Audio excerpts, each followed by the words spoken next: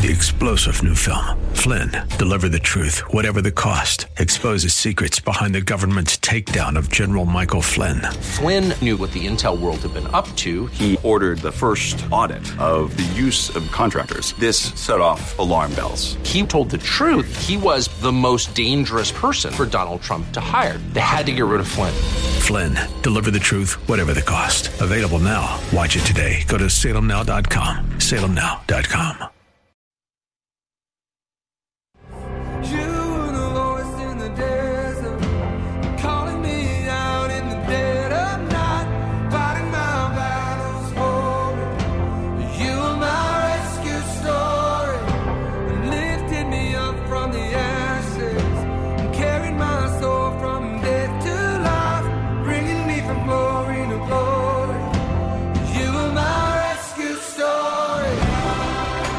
It's time for Rescuers, the show about people who change and save lives. Now, here's your host, Art Brooks. Hello, everyone, and welcome to another edition of Rescuers Radio Show at Faith Talk 1360 and faithtalk1360.com. And my guest today is very special. All the way from Kingman, Arizona, is Bob DeVries, who is the chief of police in Kingman, and he's also heading up a coalition of anti-meth. And we're going to talk about both those subjects coming up. But, Bob, welcome to the Rescuers program. Art, thank you much for the invitation. Happy to be here. You know, I always like starting off the Rescuers program, Bob, with going into a personal few minutes or so about how you got here. Tell us a little bit about your background and that kind of conversation before we go any further. Sure. I actually moved here with our family in 2003. We were born and raised in Western Michigan, and through many visits and other family members that were out here, we knew this was an area we wanted to be. And in 2003, I put in for the position of chief of police and was fortunate enough to be selected. So moved out here with my family and have never looked back. This is our home. Nice. My daughter lives. I have a daughter that lives up in Lakeview. You may not know where that is. Lakeview, Michigan. It's not far from Holland. I do. I do. Yeah, small world. So anyway, you've been in law enforcement for how many years? Well, I just retired at the end of April after 42 and a half years. Wow. Congratulations. So Thank you. Thank you. It was a great career.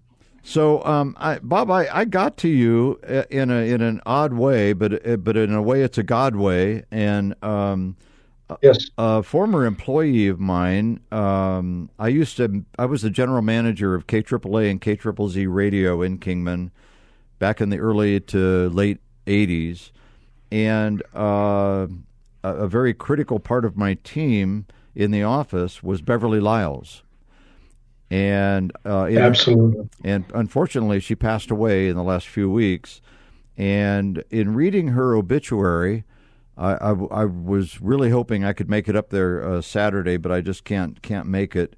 But I discovered that for if anyone wanted to donate, they could donate to the Anti-Meth Coalition, which I knew nothing about. I knew something about the problem that we've had in Arizona for a lot of years, actually. I was, in my other life before this radio show in broadcasting, I helped produce a program called Crystal Darkness that aired on every TV station and every radio station in the state, which has never been done in the United States since then. And we had a 100-person call center, and we took 2,000 to 3,000 calls within 4 hours of people that just needed help from all over the state. So let's talk about.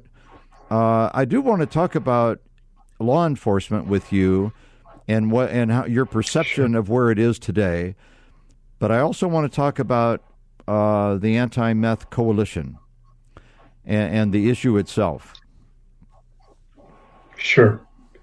Well, I can tell you, we actually hosted, we being the Kingman Police Department, hosted a community meeting in early 2005, and we reached out to stakeholders throughout the entire community, recognizing the problem we had here with methamphetamine, and we filled our front training room with a really a great group of people. And what we did is we said, what are we doing? Where are our gaps, and how can we collectively begin to work together? And that really was the launch of the Kingman Meth Coalition. And it's been a strong group. And as you mentioned, Beverly Lyles, Bev was one of our founding members. She was one of our true champions because she recognized how it impacted the business in the community. And Bev was serving as the executive director at that time for the Chamber of Commerce. So she was at the table from the very beginning, and we became very good friends as we worked to try and have a bigger impact, not just in the community, but in the region here. Well, as you and I were throwing emails back and forth about being on the show, you mentioned to me that someone mentioned the is it the Mojave County or the Kingman Anti-Meth Coalition? Both are probably correct, but you mentioned to me that it was recognized as one of the state's larger coalitions of its kind. Well, it's actually what we've had is as we in 2005 when we were standing up our coalition, so was Bullhead and Lake Havasu, and what we did is we formed an umbrella organization called MSTEP, which is a Mojave Substance Treatment Education Prevention Partnership. That organization served as an umbrella for all of the communities because we didn't want to be competing against each other.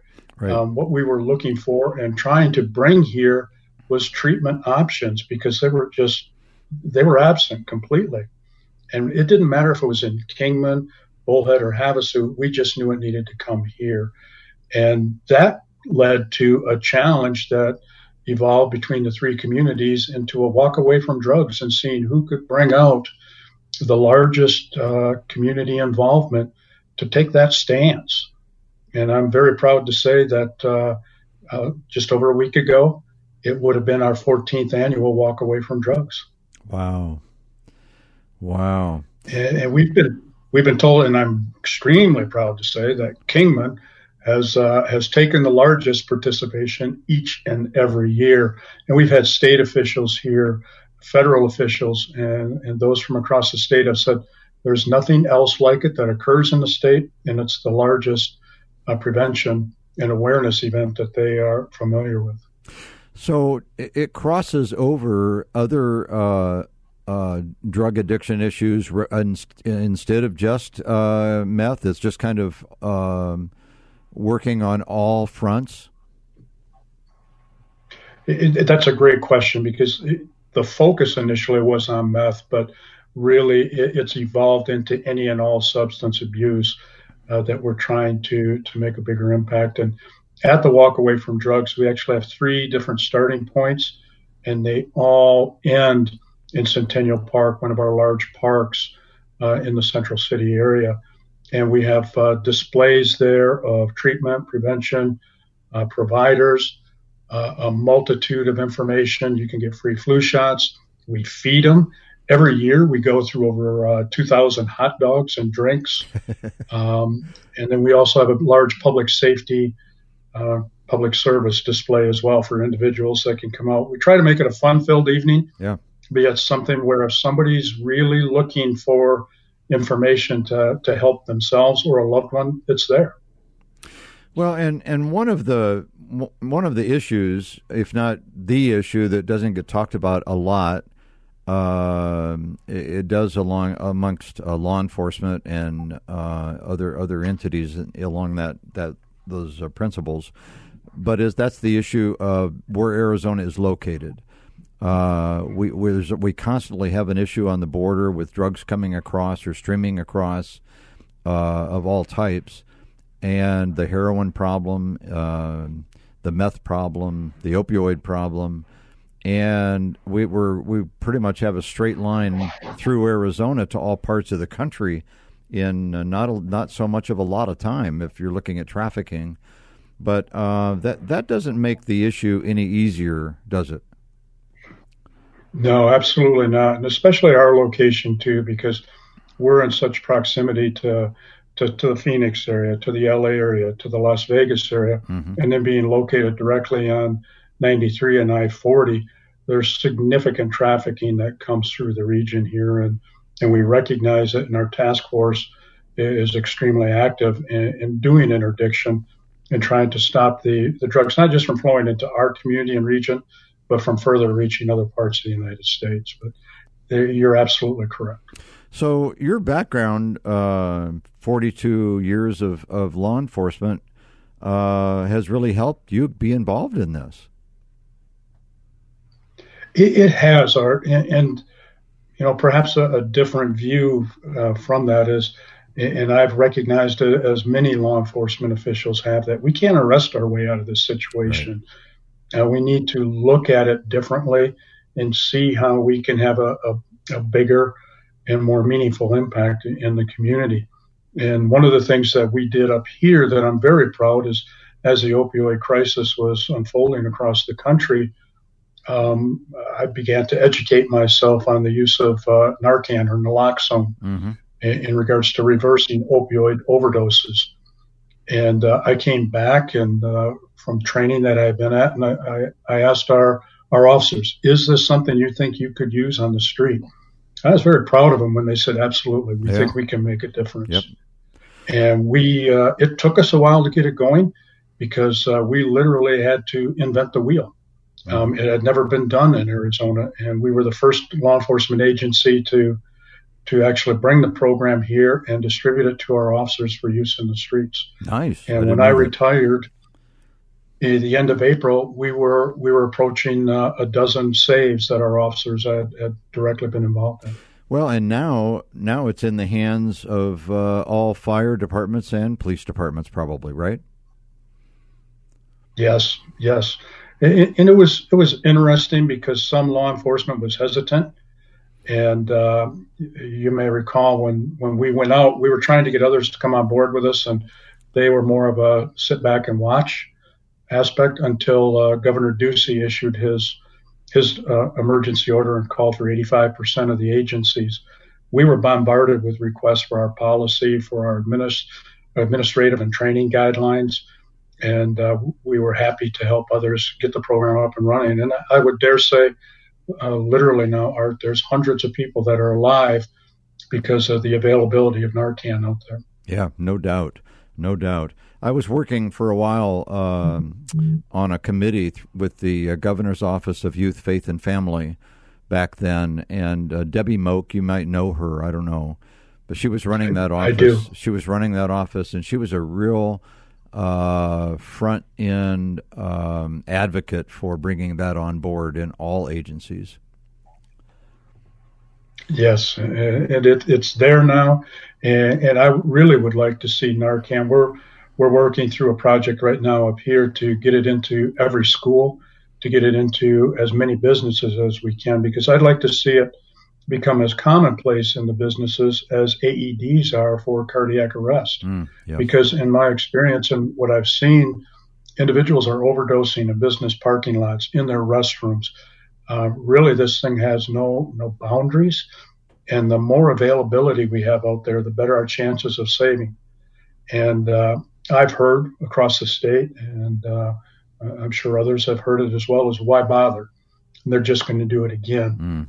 Well, they might, and they might not. That might be that one save that makes them take a look and really seriously question their direction in life and maybe make that change. And I didn't get into this career to make a life or death decision. I got in the career to make a difference and hopefully be able to save some lives. Well, and you have and are doing that in your work there. So, there's so many different areas of drugs on the market area, and so many reasons that these coalitions are so important. Have you ever heard of PAL? PAL? No, sir. there's a nonprofit association based in Phoenix called PAL. It's Parents of Addicted Loved Ones, and they work. Yes, they're quite critical to family units all over the United States.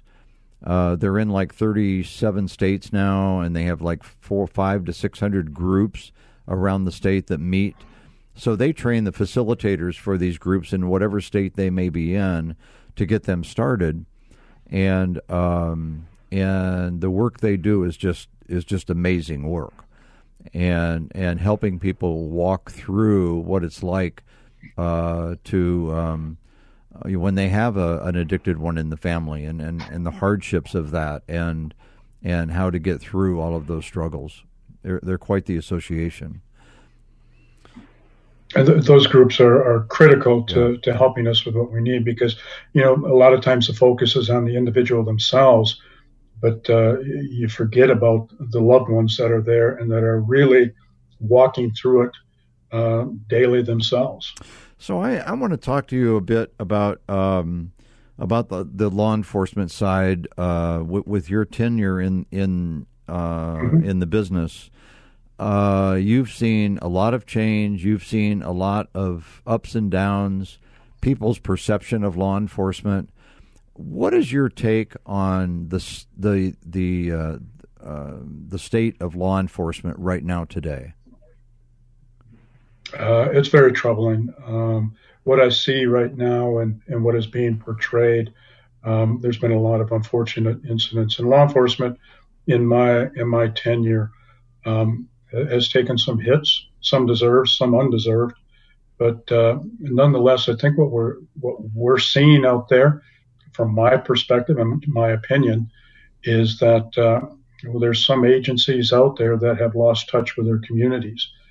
And when you do that, you lose that trust. And I've always told our officers, the one thing we can never afford to lose is the community trust, because that's all we have that truly makes us effective in the community. That's the very backbone. When I hear them calling for, pardon? That's the very backbone of law enforcement. It is. Yeah. And when I hear them calling for police reform, I would agree with some of those calls. And I'm very proud that the state of Arizona has taken some great strides in that direction. With the development, the Chiefs Association here in our state developed a state accreditation program. And our department, along with Marana PD and the University of Arizona, were the first three agencies in the state to achieve and receive statewide accreditation. And what that means is your agency is following and practicing best case policies, as well as meeting national standards. And it's not just having policies in place, but it's a matter of, are you actually practicing them and putting them into use? So, and from what I understand, that program is growing exponentially. Good. And I think that speaks to the caliber of law enforcement in our state. I agree. I've had several rescuers programs with law enforcement. I've had a Phoenix commander here. I've had the head of DPS here. I've had Northern Arizona University has a judicial program for students to learn the judicial process, law enforcement, and all of the surrounding pieces in that. And I had the head of that group in for a show, and they're talking very positive right now, in spite of what we're hearing around the world, or around the country, and around the communities. There are young adults that are interested in careers in law enforcement right now. And they're interested because they're learning what they didn't know. They didn't know that they were assigned to take care of the community first. And those kinds of things that are well known within the industry, but they didn't know that. They were never taught that. And once they have that, they do a double take and say, wow, I kind of want to be a part of that. Absolutely. We're not looking for brawn. We're looking for problem solvers. Yes. We're looking for people that can go out and actually, immerse themselves in the community and truly be a part of the community, because that, to me, is what builds the best law enforcement for anyone. So law enforcement at any level, small town, county sheriff's offices, large metropolitan areas, it doesn't matter. They're all dealing with the same issues, and on different scales, I guess, and different budgets, but the wave is all the same. They have to deal with what's out there, and COVID hasn't helped, has it, Bob? Because the spikes are not only about drug addiction rates, but domestic violence has gone through the roof. Violence across the board, and mental health issues as well. Our mental health services, our treatment providers right now are just, they're overrun. The isolation that many people have experienced is taking its toll on individuals. And it's going to take us quite a while to come back out from under this. Well, and when a law officer goes to the door of a domestic violence call, does not know what's behind that door until it opens. Absolutely. And we had a Phoenix police officer, a commander, killed just during the era of COVID here in Arizona, and because of that, a guy who had a gun and waiting for the door to open and fired. So people need to wake up and see what is dealt with on not every day, but on every single call, right? Yes. Yep. It's a difficult job, and COVID has taken that difficulty to a whole new level. Yes, absolutely. And it doesn't help in the drug issue. It doesn't help in the general crime issue. Thank goodness Arizona hasn't had a major problem with the protesting and the looting and everything that's going on with that. But you look around at other metropolitan areas, I'm hearing about some officers are taking early retirements. They don't want to do it anymore. But people like you that have a different view and a different commitment, you can. It's all reflective. It goes back to how police officers and law enforcement agencies, their attitude towards serving community first, I think, has to be the rule, right? I couldn't agree with you more. Yeah, absolutely. It's we're public servants from the minute you begin the career to the minute you go out the door. And in every part of the community is affected by that, and it's just ridiculous. I don't like throwing my own opinion into the program. That's not what it's about. But defunding, I mean, who wins in that? Mm-hmm. Nobody. Those with ill intent are the only ones that are going to win in that solution. I know.